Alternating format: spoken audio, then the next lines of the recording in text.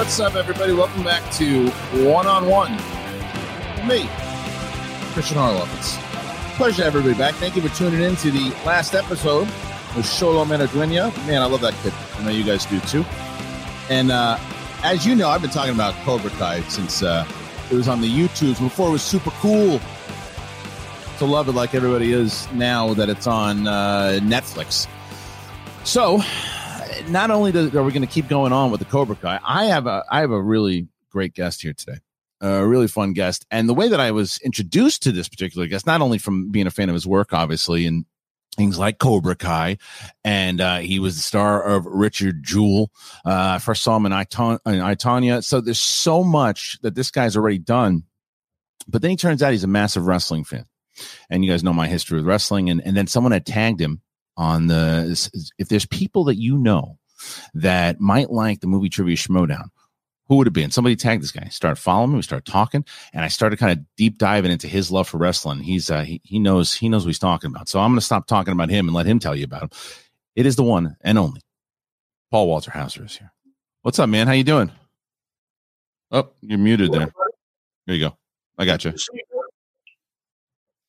I got a creation acai bowl. I'm trying to be healthy. Where'd you get that? You just make it in your place? No, I'm much too lazy for that. I paid about $13 for this at a place called Creation. Oh, okay. Yeah. Well, so it's incredible, though.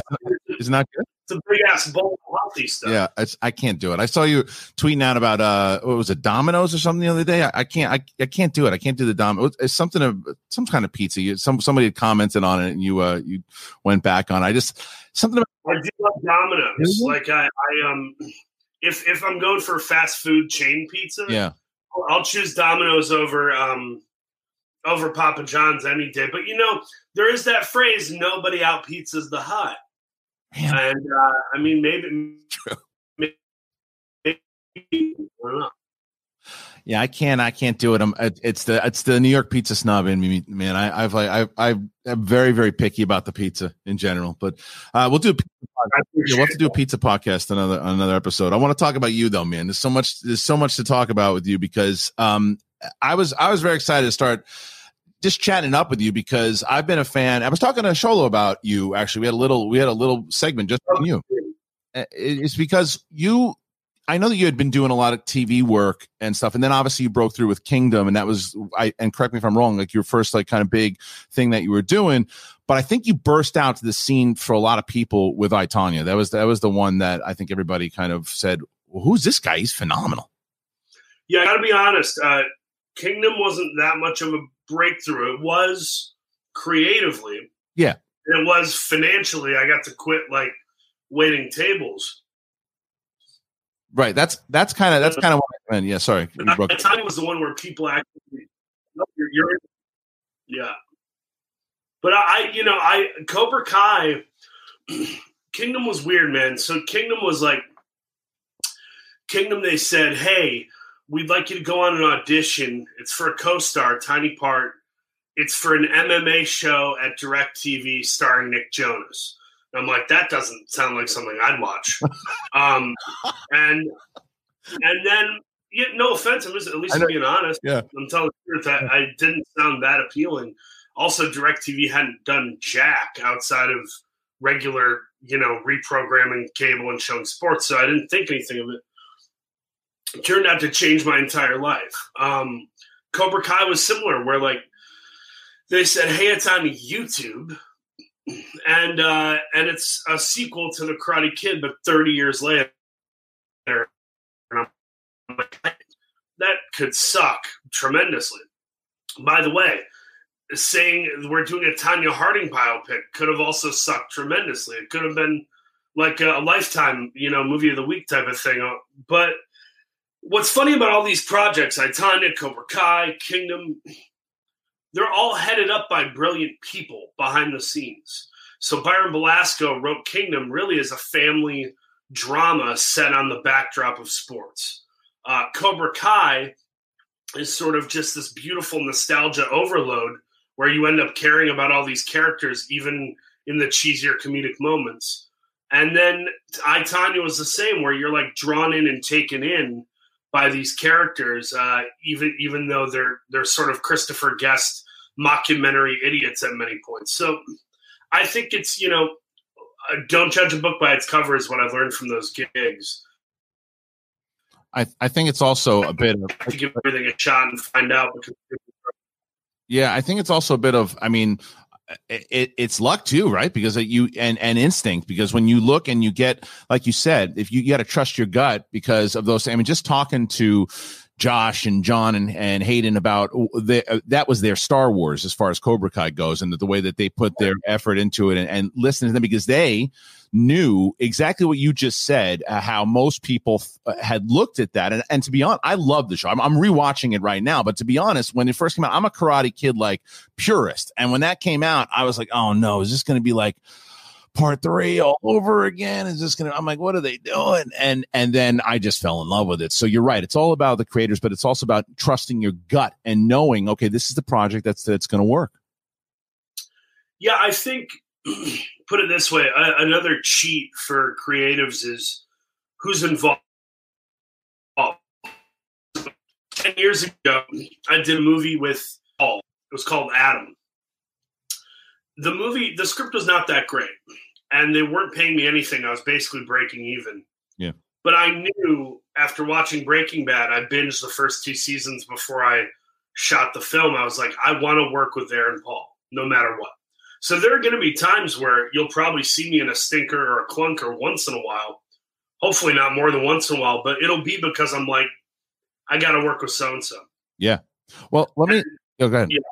No, I was just going to say with I, Tonya, it was like that because I was like, I don't know if this is going to make for a good story, but, Margot and Allison were attached immediately, and I'm like, I don't think I'm going to pass on Margot and Allison if I get that job, Yeah. Well, can you tell me about that though? Because I feel like from just talking to you for like 2 seconds here and just watching what I've seen in interviews, it's like, I feel like you're really, really good in the room. And from what I've heard also when it comes to like the 5 Bloods, and you tell me if this is true, false, or just something on the internet, but I heard that you and Spike just hit it off like immediately in the room, that he had asked for your phone number in the audition.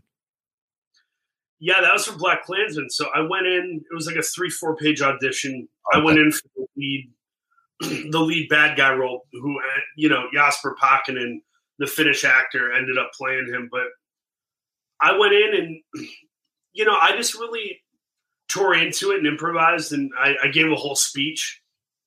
Like, I added an extra speech at the end which could have been bad. Spike is a writer on the movie. Could have kicked me out of the room, essentially. But I gave this big racist ass speech and really owned it, in the room. And Spike was laughing and he loved it. And he's like, "Sit down, man. Where are you from? What movies do you watch?" About Sidney Lumet, Martin Scorsese, Philip Seymour Hoffman. We're just kind of like talking about stuff we love. And it did start to feel like just 2 guys that love movies talking about movies, rather than a job interview. Now that doesn't always happen. Yeah. I've been in many cold audition rooms where they're not that warm. But Spike was warm, gave me a bro hug, took my number down, and I left feeling like, the hell just happened? Like, right. How did that, what? It was crazy. But I got the part. I might have made like $8,000 on the movie. I didn't make much at all, but like a friend of mine took me out to lunch and I was complaining about having to put myself up in an Airbnb and them not putting me up in a hotel. My friend, she put me in my place. Her name's Asta Lee. She's an actress. She goes, 5 years ago, you would have paid to be in a Spike Lee movie, and now you're complaining that you don't have a hotel. Right. Yeah. Put me in my place, and I was like, "Yep, I'm sorry. You're 100% right. Let's go do the movie." And of course, that also changed my career quite a bit, and it led to the offer on the 5 Bloods. Well, that's what I was going to say, because it seems like that when you're doing a movie like that, and especially all the buzz that film got and the accolades that it got and the more notice. And that's what I was kind of talking about with you, is you have this thing that you can do, whether it's Kingdom or it's that movie in particular. It's like, I don't want to root for you, or I don't want to like you when you're in movies like that. And I shouldn't, because obviously you're straight up racist in that film. But I'm watching, I'm like, but this guy is so charming. and he does something. And like you said, you put on this speech and you're making Spike laugh inside of the room, and you're able to do that with all of your roles, because that's the same thing. I'll be completely honest with you. When I saw I, Tonya, I was like, okay, this could be like a Saturday Night Live character if not done right. But you made, because I followed that story when I was younger. I remember that story so well. I remember that guy was a straight up imbecile, and he was a Saturday Night Live character, but he was a real human being, and you did that. So is that, when you go into a role, are you looking into what the real person was, obviously, but it's still being able to move and use that charm that you certainly have?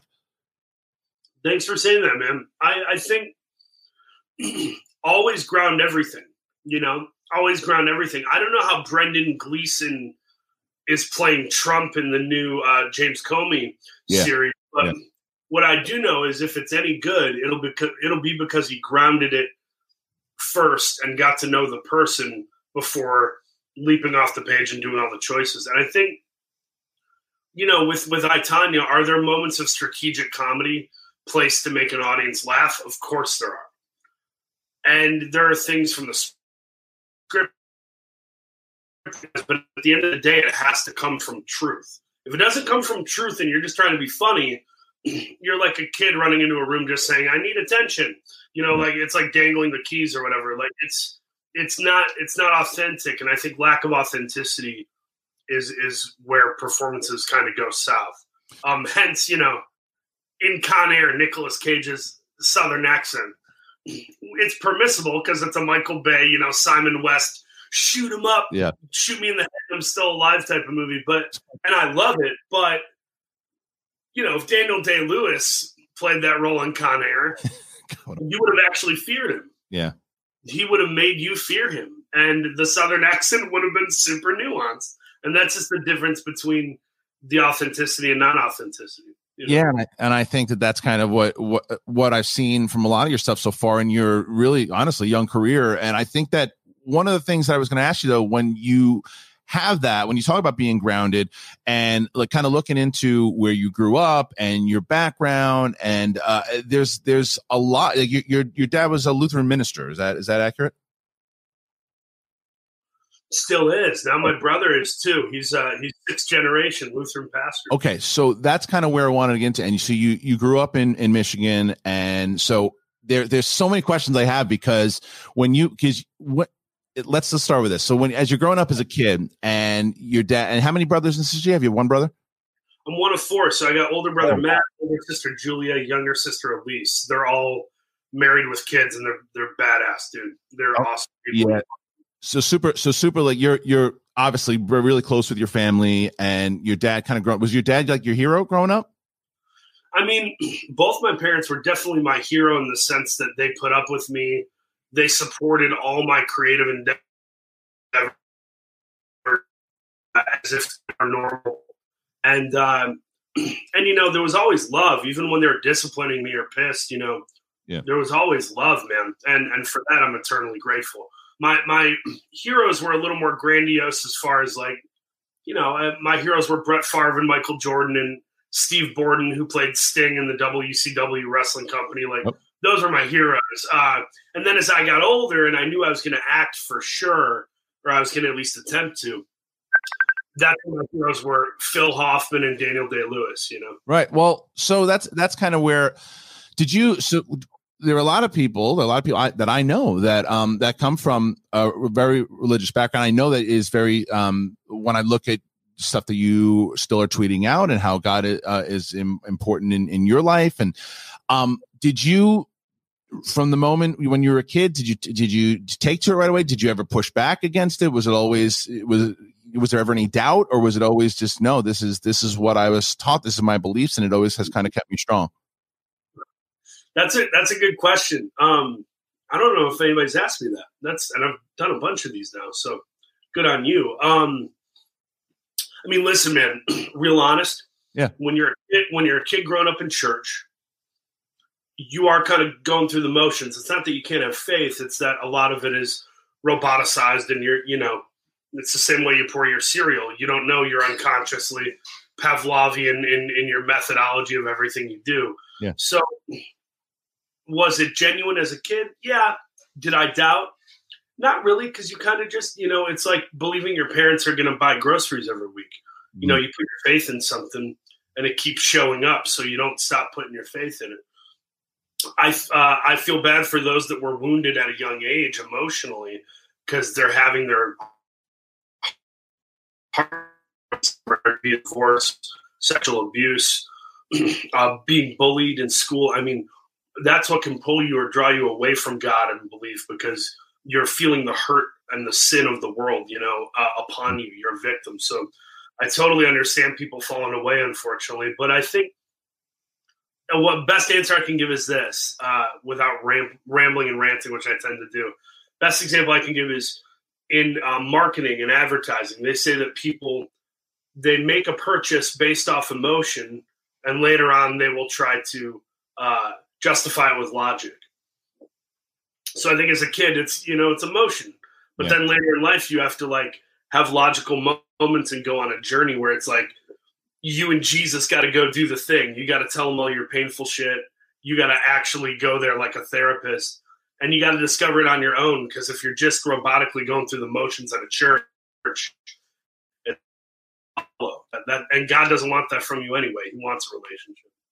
Yeah, I mean, I went to Catholic school for all up until I graduated high school. I went to an all boys Catholic high school. That was in Queens, in New York, and my daughter keeps calling me. So I definitely, I will be again honest with you, is that I'm not. I think I'm very spiritual. I think I'm spiritual. I certainly believe in something. I believe in there's times that I talk to God, and I say to myself, I believe that I have my certain beliefs that I have and energy and that I believe in. But I also, the same as what you just said, is I don't ever want to disparage anybody in what they believe. I think that and like you said, sometimes you can understand why people kind of move away or do something. But the reason I kind of bring that up also is I have a very close friend, Ken Knapsack, who's a buddy of mine who works on this show, who also came from a very religious background, and he was a wrestling fan. But there were certain things that he was allowed to watch and not allowed to watch. And I believe that you were watching, you came up during, when you started watching, you were watching in the Attitude Era. Is that right? Oh yeah. My parents didn't know I was, if they would have seen me watching that stuff, they would have been like, turn this crap off. But I was a WCW kid. So I liked the WWE, but I was sold out on Sting, Ric Flair, Booker T, the Steiner brothers, EDP, Goldberg. I was totally rooting for WCW. And then by about 99, 2000, Big Show, Jericho, Benoit, Guerrero, Saturn, and Malenko all did the mass exodus within a year and a half. And I was like, those guys are some of the best guys on the roster. Yep. Make no mistake, some of the best matches were with Dean Malenko. So to me, it was suddenly the workhorse character actors of the wrestling world were to WME or something. They left UTA and went to WME, and I was like, well, that's the better company now. So yeah, man, my parents didn't see all the gratuitous stuff. They kind of just assumed I was watching dudes in tights fake beat each other up, Oh, so you maneuvered around it. Smart. See, smart on you. That's when I was younger, because I'm significantly older than you are, but when I was growing up, I had to sneak episodes of Three's Company away from my mom, right? Because when I was watching wrestling, it was Hogan and Savage, and it was still pretty friendly for the most part, and she was cool with my brothers and I watching it. But it was that time that you're talking about. When I started working for WWE, it was 2001, and I told this story that my first day there was the milk truck with Kurt Angle and Stone. That was my first live event that I worked, which was crazy. Man, that's a memory. Also with the content of that show back in the Attitude Era, back in the day, it was no different than getting to watch a PG-13 or R-rated movie. It's not like there was gratuitous literal sex and the F-bomb. It was probably a PG-13 action film. So in hindsight, it wasn't that bad, but it's also you look back and some of those moments are pretty cringy, Oh, stuff that it's still stuff that they got away with. There was so much. I remember the interview that Vince McMahon had with Bob Costas talking about him on HBO. And Vince, do you remember this when Vince like got in his face? Oh, dude, watch these interviews. It's crazy. It's almost like he's in character as Mr. McMahon, but it's like Bob Costas isn't really in on it, and he's face to face with him, like pointing in his face. And they've had like these 2 or 3 heated interviews. It was amazing, but it was because Bob was asking him those questions about like, are you pushing the limit? There's kids that are watching this right now, and you've got girls in underwear and this and that. But the reason I saw a tweet and that you had posted out, and I actually am very, very interested in this whole scenario, is that Andrew Yang has been talking about the unionizing of wrestlers. And this is something I've been into since Jesse Ventura tried to do it back in the day, and Hogan ratted him out. Like, it should have been done a long time ago. These guys and women, they put their bodies on the line in a very unique way, because it's not just they're doing painful stunts and athleticism. It's also they're doing it with constancy. It's not like, there is no off season. Right. These people are doing this all of the time. And if a Russian leg sweep hurts your back when you flat back, imagine jumping off a ring apron out through a table. You can't keep doing that and upholding that and not getting addicted to pain pills or something. I think it's lunacy that there isn't a union for wrestlers, and there should also be a benefit package to opt out at the age of 50 or 55 or whatever. You got to get the hell out at some point. Yeah, it's a creature of habit type thing with Vince at this point. He's been doing it for so long, and I think getting away with it for so long. You either care or you don't.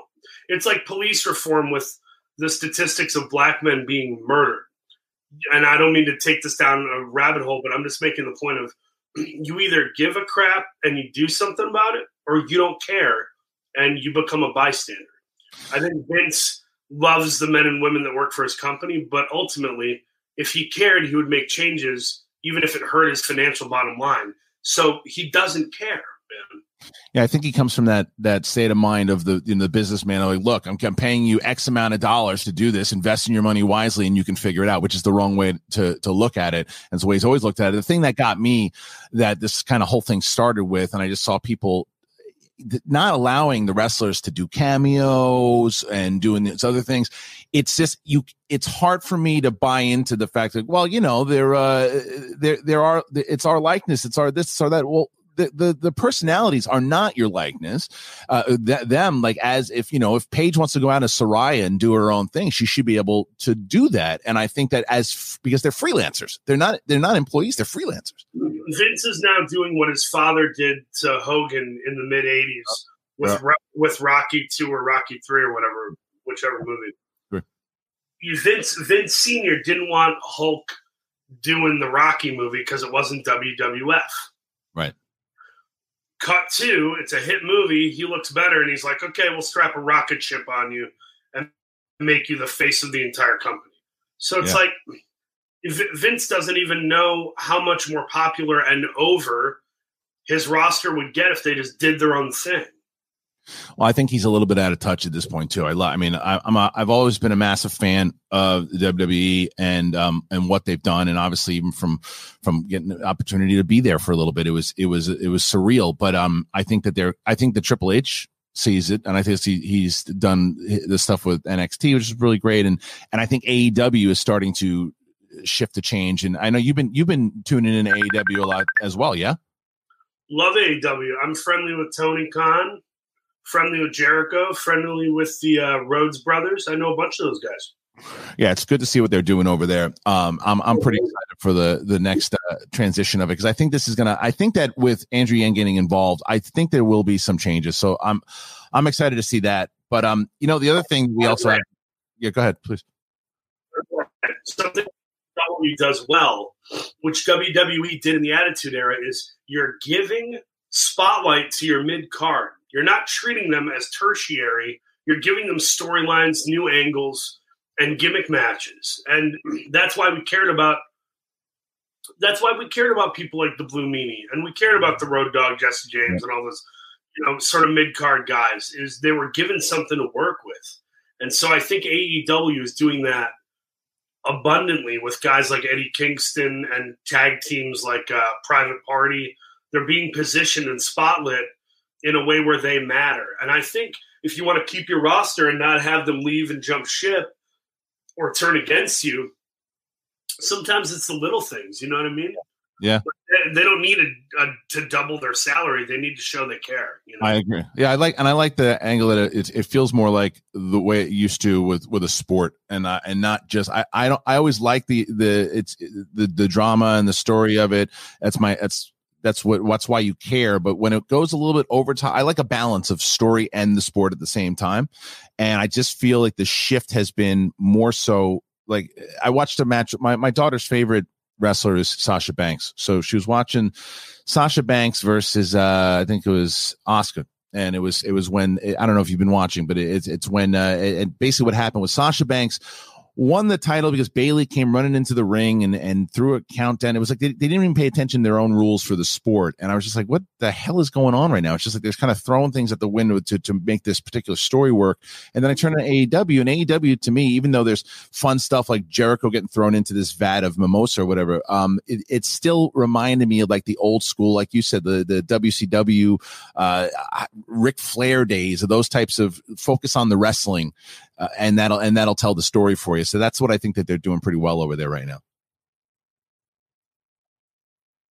100%. They also AEW knows how to honor and utilize the legends. So guys like Jake Roberts and Arn Anderson and Tully Blanchard, they're all making money and getting paychecks. They get to be creative. The WWE has people come on for cameos, and it's the dumbest thing ever. You get Ron Simmons saying "damn," and then a bunch of pity laughter, and then they cut away from him. Yeah. So it's like, imagine Michael Caine being brought onto a Chris Nolan film to say 2 lines of dialogue and be drinking tea in London. It would be like offensive. Yeah.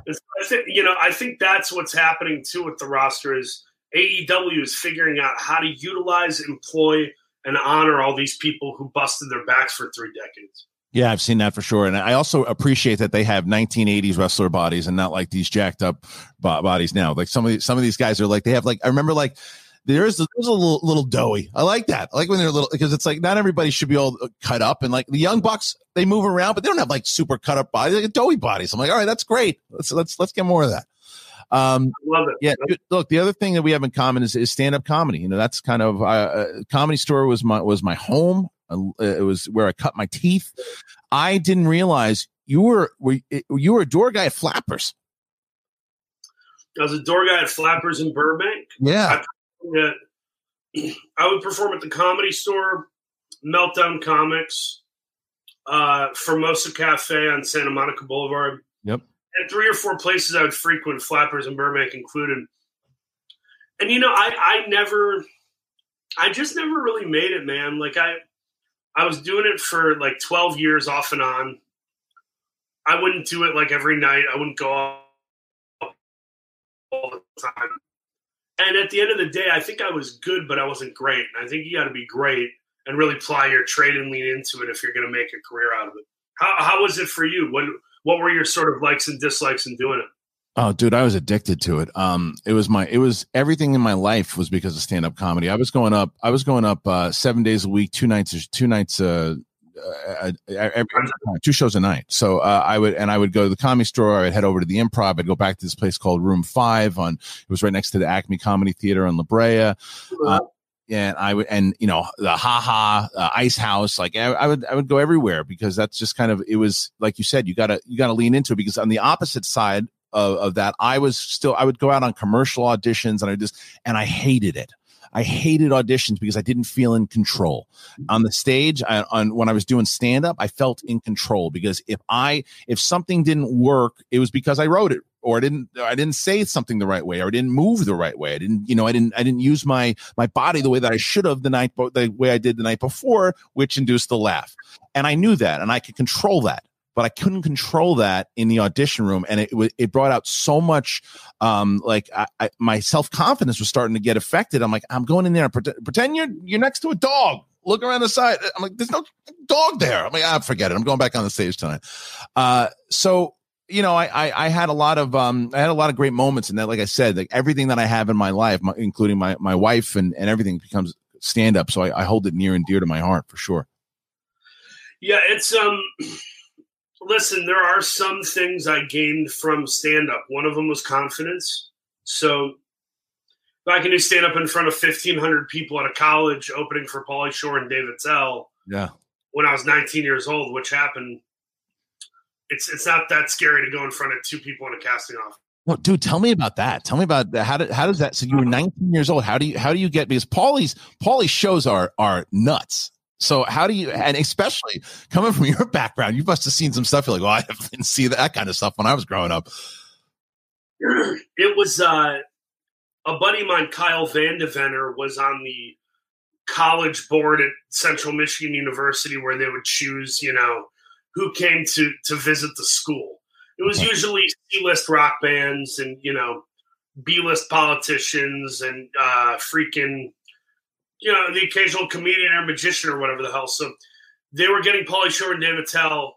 I was working at a cafe in my hometown of Saginaw, and I got a MySpace message from them that said, hey, we have auditions to have someone open for Pauly and Dave. You don't go to the college. They want someone from the college, but I convinced them to let you audition. Like an hour or whatever in Central Michigan and auditioned. And I did like 5 minutes of stand up. And then I just did my Chris Farley, Matt Foley impression. And people in the room loved it. I ended up in that gig. They literally paid me in concert tickets and Jimmy John's gift cards. And I did like 12 minutes or something, 10, 12 minutes in front of 1,500 people. And these kids ate me alive. I heard people yell, get off the stage, fat ass, and you're not funny and stuff. And I was like, this freaking sucks, man. This is the worst. So the gig itself was kind of humbling. I thought it was going to be elevating, and it was humbling. Yeah. But Pauly and Dave couldn't have been nicer to me. Pauly took photos of me and my friends, and he said to me at one point, he said, dude, don't stop chasing the dream. And he said it really seriously as he was walking away from me. He like made a point to turn around and said it and looked right at me. I saw Pauly Shore at a Netflix party like 3 years ago.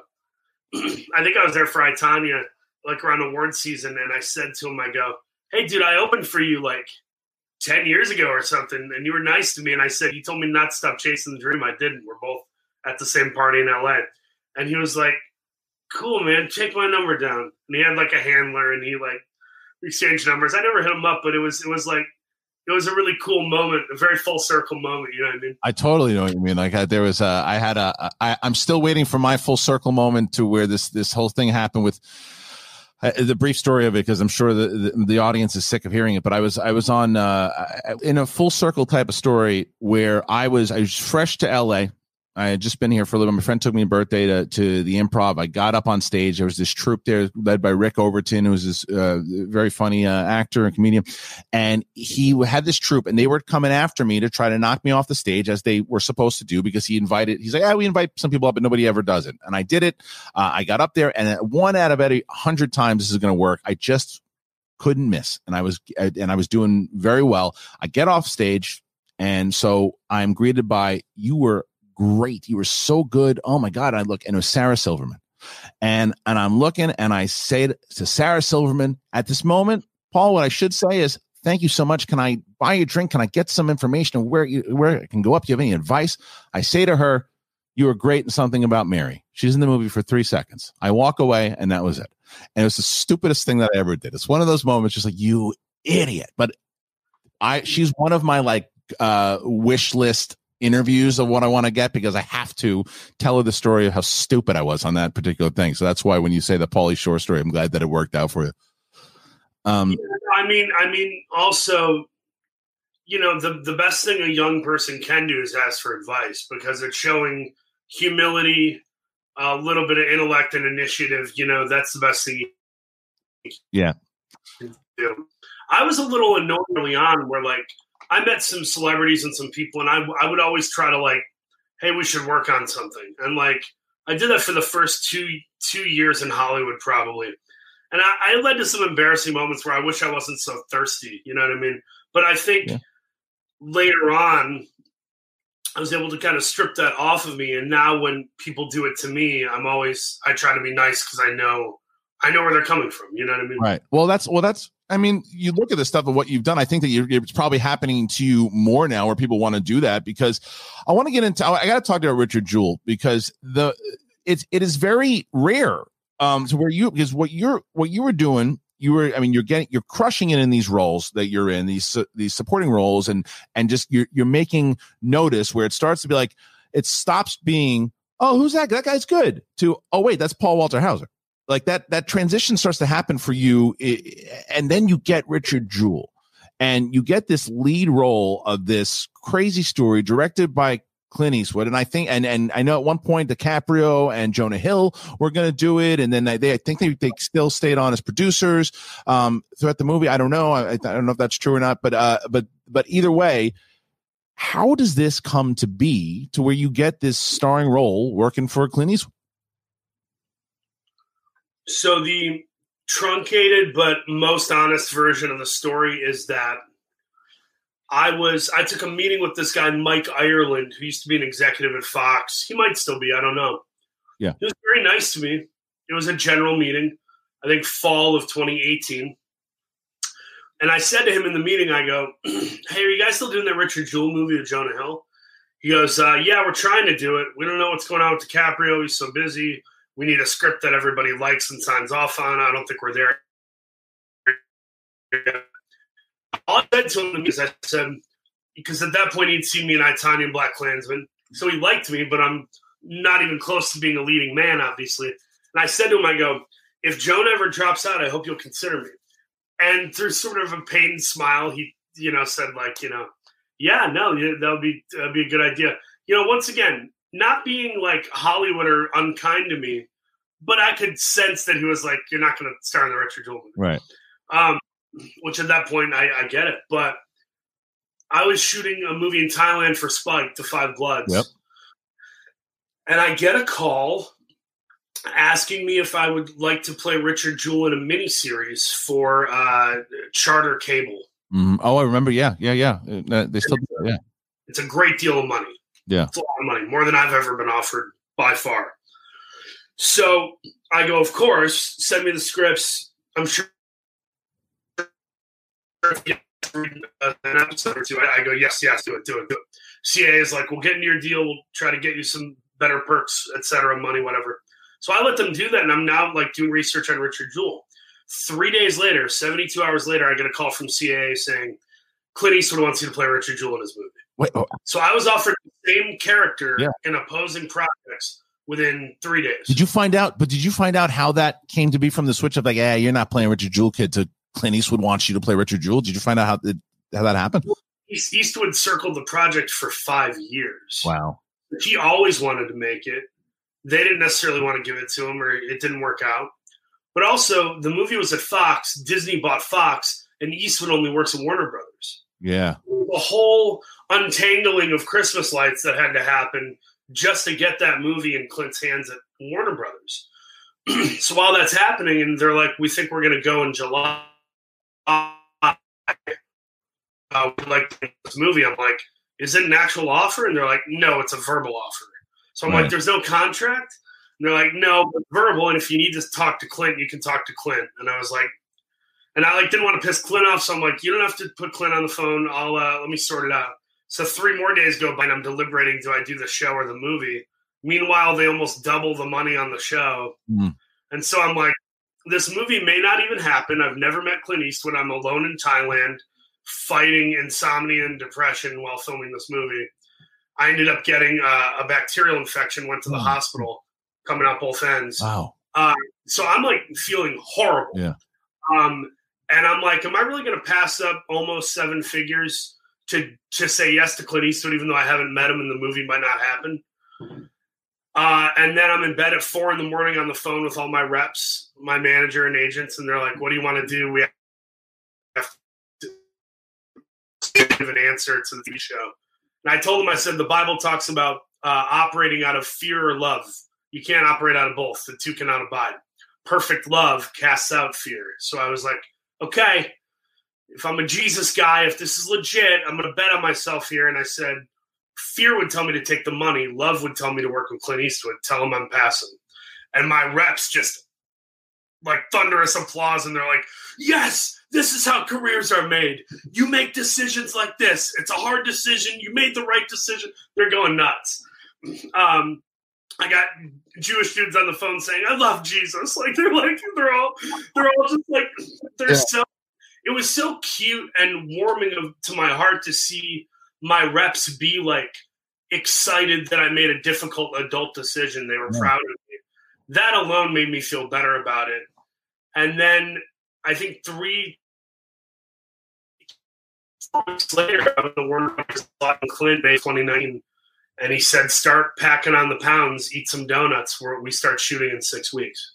Damn. So that's, dude, I'm going to Vegas with you. I'll tell you that. But you know, there's a, you get it. So, all right, you make the gamble pays off, you get the gig, and then you start shooting. And not only do you start shooting, because like you said, you had been in some, and you worked with some great talent already, but now you're in the lead. Now you're in the lead of a Clint Eastwood directed whole new ball game. And then you're looking over at Sam Rockwell. There's Kathy Bates as your mom. Tell me, well, the one actually, you know, because they want to hear about all that stuff, but something also that you know, again, you don't know if it's internet nonsense or if it's true. Was there a line inside of Richard Jewell where that called for you to say Jesus' name as a curse word, but you chose to change that? Eastwood never really caught on to it. They changed the line, and Kathy Bates applauded you for it. Is that accurate? 100% accurate. Okay. And then I think that, and did that ever come up with Clint Eastwood ever? He didn't even realize that you had done it? Mind you, Billy Ray wrote an incredible script, but I'm a career improviser. I improvise on everything I've ever done. I don't ask permission. I ask forgiveness. And it's a tool in the tool belt. You know, it's just something you bring to it. Nicholson is no different. Nicholson improvises all the time. Yeah. Tommy Lee Jones improvised the I don't care response to Harrison Ford. I didn't kill my wife in The Fugitive. I don't care. So, like, I recognize that whether it's Galifianakis or Tommy Lee Jones, improv can make an entire scene. So I kind of do whatever the hell I want within reason without offending anyone. And then I just see what the results are. I've had a couple movies that asked me to do it, maybe 3 or 4 in my whole career, and I never say it. But it's just a respect thing between me and Jesus. It's not like I get mad at other people for saying it, you know. It's just a personal thing. Well, let me outside of not showing my junk and not saying Jesus, I'll basically do almost anything else in a film or TV setting if it warrants it. You know what I mean? I do, but how do you? So, but as an actor, though, just curious, how do you like? So, couldn't you essentially, if you wanted to? I mean, I respect your decision 100%. I'm just curious on the side of it when it comes to it's Richard Jewell saying it. It's not Paul Walter Hauser saying it. Totally, which is why I don't even think it's that big of a deal to do it. If somebody else did it in real life or in a scene, it wouldn't bother me. It's more just like, I don't know. It's like the guy who sees, and this is at least I'm honest. It's like if you frequent the same restaurant and you go and you get your soup from some place, and you check the bag and the guy put in extra bread because he knows you're there all the time. It's like that. It's just a wink or a head nod or a this. So it's just me doing that to Jesus every time I have that. Yeah. Yeah. That's, I mean, I think that's totally fair. And if they didn't catch on, you were able to say, and still the scene worked. And even if they do catch on and say something like, you're going to look like an asshole trying to make me change it if I said I'm a verbal conscientious objector to a singular word of dialogue. Right. And does it change? You're going to look like the biggest dick in the world by stopping me from doing that. Right. And does it change that much for you just changing up the line there? But so talk to me about working with Kathy Bates, because that was the most endearing thing about that whole thing was she was, oh man, so great in that movie. she does what Rockwell calls, or what she calls, I forget who coined it, but she keeps the stove lit. So when she's doing a scene, especially if it's like a trying scene with emotions, she kind of stays in it. She won't get on a cell phone and check social media. She won't say, oh, there was this time that Jimmy Kahn and Rob Reiner and I on the set of Misery. She's not trying to do that, man. She's like trying to stay in it and stay focused, like she's in the middle of a playoff game and she's an athlete, which I really admire and respect. Sometimes I need to do the same thing, but more often than not, I'm cracking jokes and I'm taking the pot off the stove after every take, Yeah, and then when you go from getting the lead in this movie, working with people like Sam and Sam Rockwell and Kathy Bates, and I would equate this to the stand-up. The more and more you do stand-up, or the more and more you kind of stretch those muscles. But to put yourself in the lead there, how much are you learning from them? How much are you learning from watching all of them?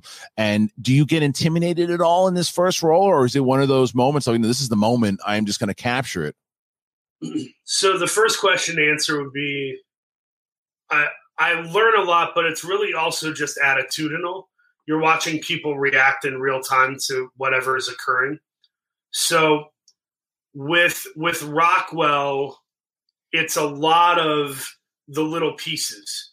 You already know the big piece of like the arc of the character and what the movie's about. Right. But for him, he's looking at all the little pieces and it's shaping all the big choices.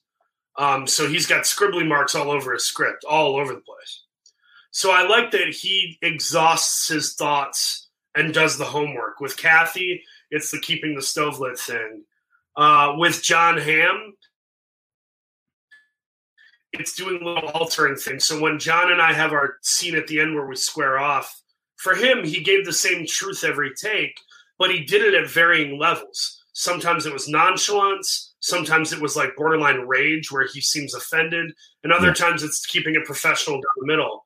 And I've seen Ed Harris do that too. I worked with Ed Harris where Ed and John are similar, where I'm giving you the same truth at tiny increments of variable. So I learned from everybody, but in answer to the second question, was I intimidated? Bro, yes. Yeah. I do not look at myself in the morning and be like, I'm the shit. I tell you, Black Crimson. Not close. Right. I think I'm real blessed and real lucky. I love what I do, but by no means do I think I have a handle on all of it. I'm still fighting for every little thing. I just did this movie It's a COVID movie that'll be out by the end of the year. I exhausted my thought on that one, where I had a day and a half to play this character in a wheelchair, and I'm like, how do I try to bring some authenticity to this? I barely have any time.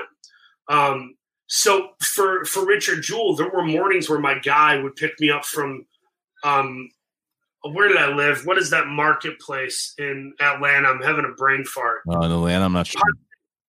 Pond City Market. Okay. So I stayed at Pond City Market. He'd pick me up, take me to set, and we'd arrive on the set with like the trailers and everything. The PA would walk up to my door, and I would stop him or her because I needed to amp myself up. Yeah. So I'd be playing Chance the Rapper, Kendrick Lamar, worship music from Hillsong. Like I needed stuff to literally, I would beat my chest and drink coffee and sometimes shout stuff just to hype myself up like a psycho.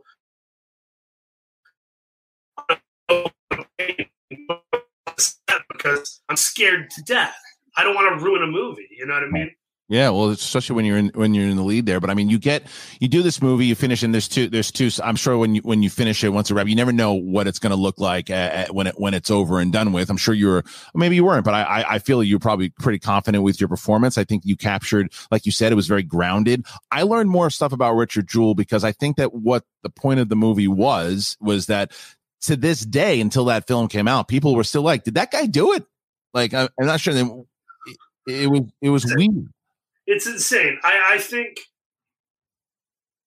with the performance, it was about keeping it real and lowering everything. Like every time I did a take, I was like, how can I did Super Troopers too. I did a tiny part. Yeah. And Jay Shander, I kept trying to be really goofy, and Jay Shander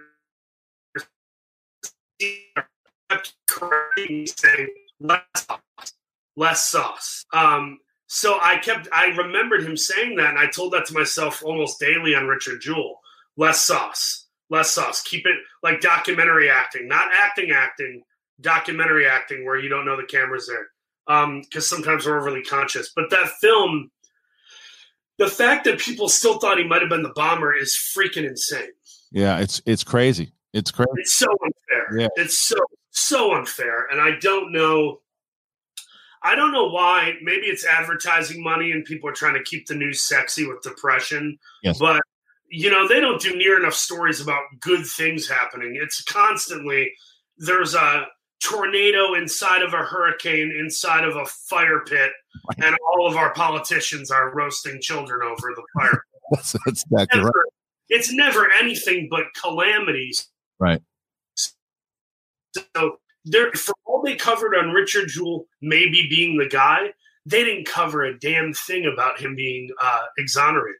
And that's ridiculous. No, and I'm glad that you guys were able to do that. But I'll tell you think up unfair, and I'll tell you what I thought was unfair. And this is not to blow smoke up your ass too, but I think that the fact that I think that my personal opinion on this whole thing is I think that you should have definitely, if not won the Oscar, definitely should be nominated for it. And I will also tell you that I think that a part of this, the reason why it was because of this Kathy Scrooge controversy that went down inside of it. That's my personal opinion of it. And I think that and I look at that and I think that you were really classy about it to where everything that you kind of had talked about within the whole thing. But because you get this lead role and the buzz starts coming and it doesn't happen, do you at that point, obviously the answer is, of course I was bummed. But do you just move on and you say, okay, great, it is what it is. I got this role. How do you handle that? Is it the same thing because your relationship with Jesus and you're able to sit down and go, okay, look, this is what it is. This is what I'm able to do. Let's move on to the next thing. I have so many things I could say about that, but I don't want to bore you. I would say at its most boiled down. Not boring me at all. What's that? You would not bore me at all to say whatever you'd like to say. At its most boiled down honest, I would say late November of last year comes. I see the movie at the Chinese theater with 300-400 people or whatever. I think it's a good movie. Did a good job. I like this. Awesome. Proud. The next day or whatever, Peter Hammond and people are like, Paul Hauser and Sam Rockwell enter the Oscar race. And I'm just like, holy crap. I was just happy the movie didn't suck. I didn't think people would be writing headlines about me Sam and Kathy maybe, but I didn't think I would be even mentioned for Oscar stuff. And then what happened was weird.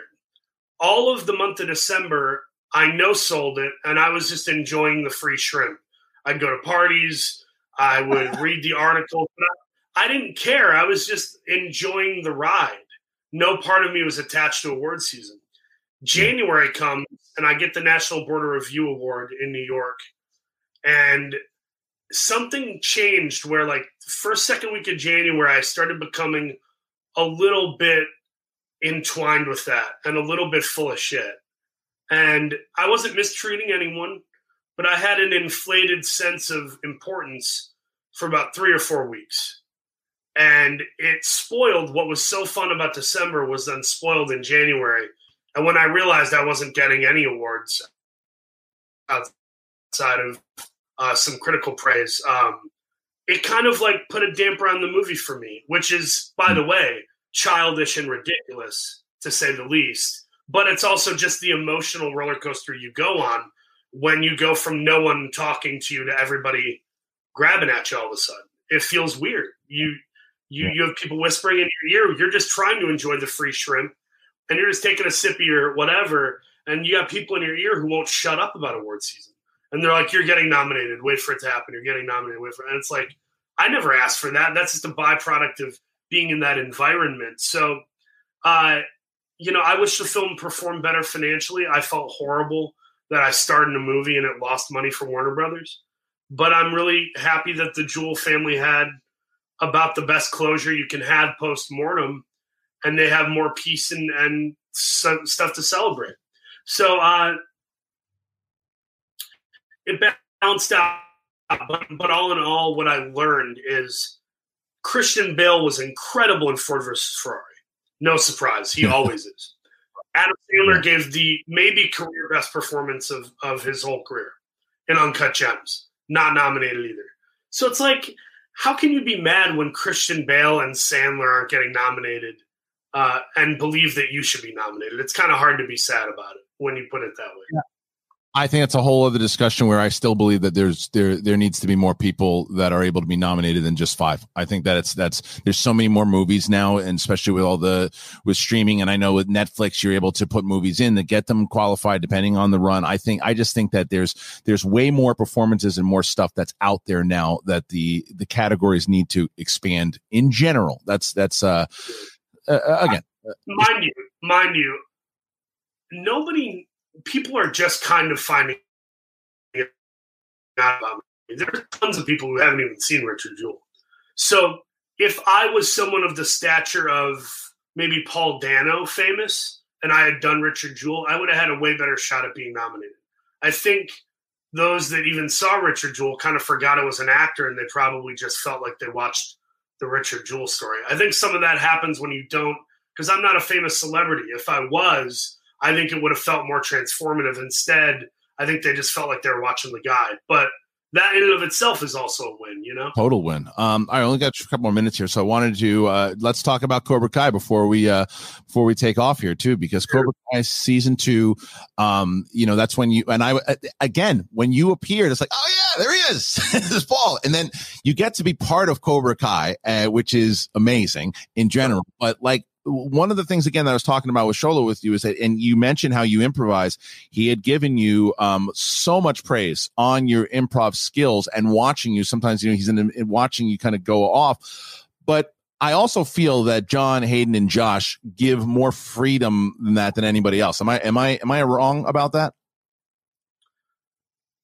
Yeah, in a way you are, because they have so much to focus on because of the vast overarching stories of all the ensemble characters, that they actually can't allow that much improv because they have to keep the show moving. The show's only 25 to 35 minutes long, if I'm not mistaken. Yep. So yeah, no, there wasn't a ton of improv there. Weirdly enough, I get more improv out of Spike and Clint than I do TV or comedies. Okay. Oh, you know what? Before I have to ask this before we jump back, before I get to Cobra Kai. Sorry, I would be really upset with myself with the Five Bloods. And working on that movie, that's another one that as that movie comes out, and I obviously see there's a praise for everybody who's in the film, but I start to see your name, and I know that you didn't get a chance to that you didn't have scenes with Chadwick, but I know you did have an opportunity to meet him while he was on set. Is that right? Spike does a party midway through his shoots to kind of, break things up a little bit and keep the morale high. So we went to this party, and he was there in Thailand sitting at a table. It was almost like big picnic table type things. And he kind of had his arms rested on the table like this, and at one point kind of had his head like this. Yeah. And he looked pretty gaunt and pretty fatigued. And I didn't know what to make of it. Maybe he had jet lag. Maybe he was tired from filming. Wasn't sure, but he didn't look super happy or energized. And I thought, you have nothing to say to this guy outside of, hey, man, love Black Panther. Congrats on everything. How do you feel? Like, I didn't want to bother him. He looked like he didn't look negative or mean. He just looked like he didn't want to be bothered. He was tired. So I had a chance to talk to him. I never spoke to him. I saw him on a Zoom when we did like a Zoom with full cast and crew, and we toasted champagne glasses, gave little speeches, and watched the film before Netflix released it. And that was sweet. Chad was with all his friends and family. He was in a room of like 8 to 10 people. They're all sitting on the floor together, looking really peaceful and sweet, just really, really honored that they were talking to Spike, and really happy that the film turned out. And that was the last I saw him, man. It sucks. It makes no sense to me that, well, once again, it goes back to why people stop believing in God. They look at it like, why do you let bad things happen to good people? But I don't look at that as the measure of God's works as much as I look at the beautiful people as the measure of God's works. And by the way, Chadwick was a open Christian, just like Denzel, just like a bunch of guys, Wahlberg, myself, and I think he's sitting pretty right now, colon cancer free, man. Yeah, man. As I had the opportunity to interview him back when I was with Fandango, and he had this like really quiet confidence about him, but he was just a very, very open dude and a nice guy. And it broke my heart. It broke my heart when I heard it. So thank you for speaking on. I appreciate it. All right. So Cobra Kai. John Hamm texted me after Chadwick died, and he said, "Go get a colonoscopy, dude. You don't have to be 50 years old to get one. Like, stop playing around and go get yourself checked up." So I echo that to everybody else. If you're over 30 or whatever, just go get it done anyway. Just do it. Yeah, I'm gonna have to do the same for again, because life's too short, my man. It definitely is. All right, before again, Cobra Kai is on Netflix right now, seasons 1 and 2. Did you shoot 3 already? You're done with 3, right? You can't say. Season 3 is wrapped and edited. It's just waiting to get dropped. But season 3 might be the best season, and the hope is that Netflix sees the desire from the audience and they grant 4th and 5th and 6th. That's the hope. Oh, dude, with Mick Foley tweeting out about it, Whoopi Goldberg, all this hype before people are finally catching on to it. I mean, it was a big cult thing on YouTube, but the fact that now it's hitting Netflix and everybody loves it, I can guarantee 4 or 5. I just rewatching it last night and watching that scene between Johnny and Miguel as they're sitting down, and you see Johnny's point of view of where essentially Daniel is the villain. It's so brilliant the way that they do it. But yeah, I don't want to keep you any longer, my man. I know you gotta get going here. Fine, man. I love that show, and when I got the offer, I was like, this might be really cheesy. But those are 4 episodes, and I loved it. So it was a treat to do that show. I'm honored that I'm in that sort of lexicon or that world, and I just want to keep doing more. We'll see where Stingray pops up, but yeah, I'm really honored to do that show, man. I'm glad it's catching on. And by the way, as much as you talked about me with the Oscar for Jewell, I would like to then pass that on for Billy Zabka. This guy deserves an Emmy nomination for his dramatic, not comedic, dramatic work in season 2. Yeah. The dude is really good and understated and genuine. And will he ever get an Emmy nod? Probably not, knowing how these things work. But I think he's definitely deserving of one. You don't think he'll get a nod? I think he might. You don't think so? How come? They copy and paste all that crap. So when you look at the Emmys, and by the way, it sounds like I'm like all these award things. I'm just being honest. I haven't seen Michael Douglas in the Kaminsky Method. I haven't seen Don Cheadle in Black Monday yet. But I'm guessing that I wouldn't think they're more brilliant than, say, Jimmy Tatro in season 1 of American Vandal. Because comedy is about laughing out loud. And I think, like, there are brilliant people like Caitlin Olsen on It's Always Sunny who never got an Emmy nod for her work. So I'm just like, at the end of the day, it's like they're going to nominate whoever they think is cool. It's not a meritocracy by any means. All right. So Paul Walter Hauser, once again, dude, I can't thank you enough for joining me here today on the show. I'm glad to finally have gotten to sit down. The last question I have is, what is your movie trivia skills like? Because to have you in a match would be incredible. Because we saw Jericho, we saw Smith do it. I feel like you would be pretty good. What do you think? I think I'd be great at it. Yeah. To me, it's all about the challenger. I want to do it, but it's got to be somebody really good. Like, I want it the way Chris had Kevin. I need a heavy hitter, man. Well, we got to find that guy or gal. What about Doug Benson? Doug Benson? I would whoop Doug Benson. I need a real challenge. Doug's got too many dead brain cells. I need a real challenge, bro. All right, ladies and gentlemen, Paul Walter Hauser. Give him a follow, by the way, on Twitter. He's a great follow over there, too. He's doing so much at Cobra Kai.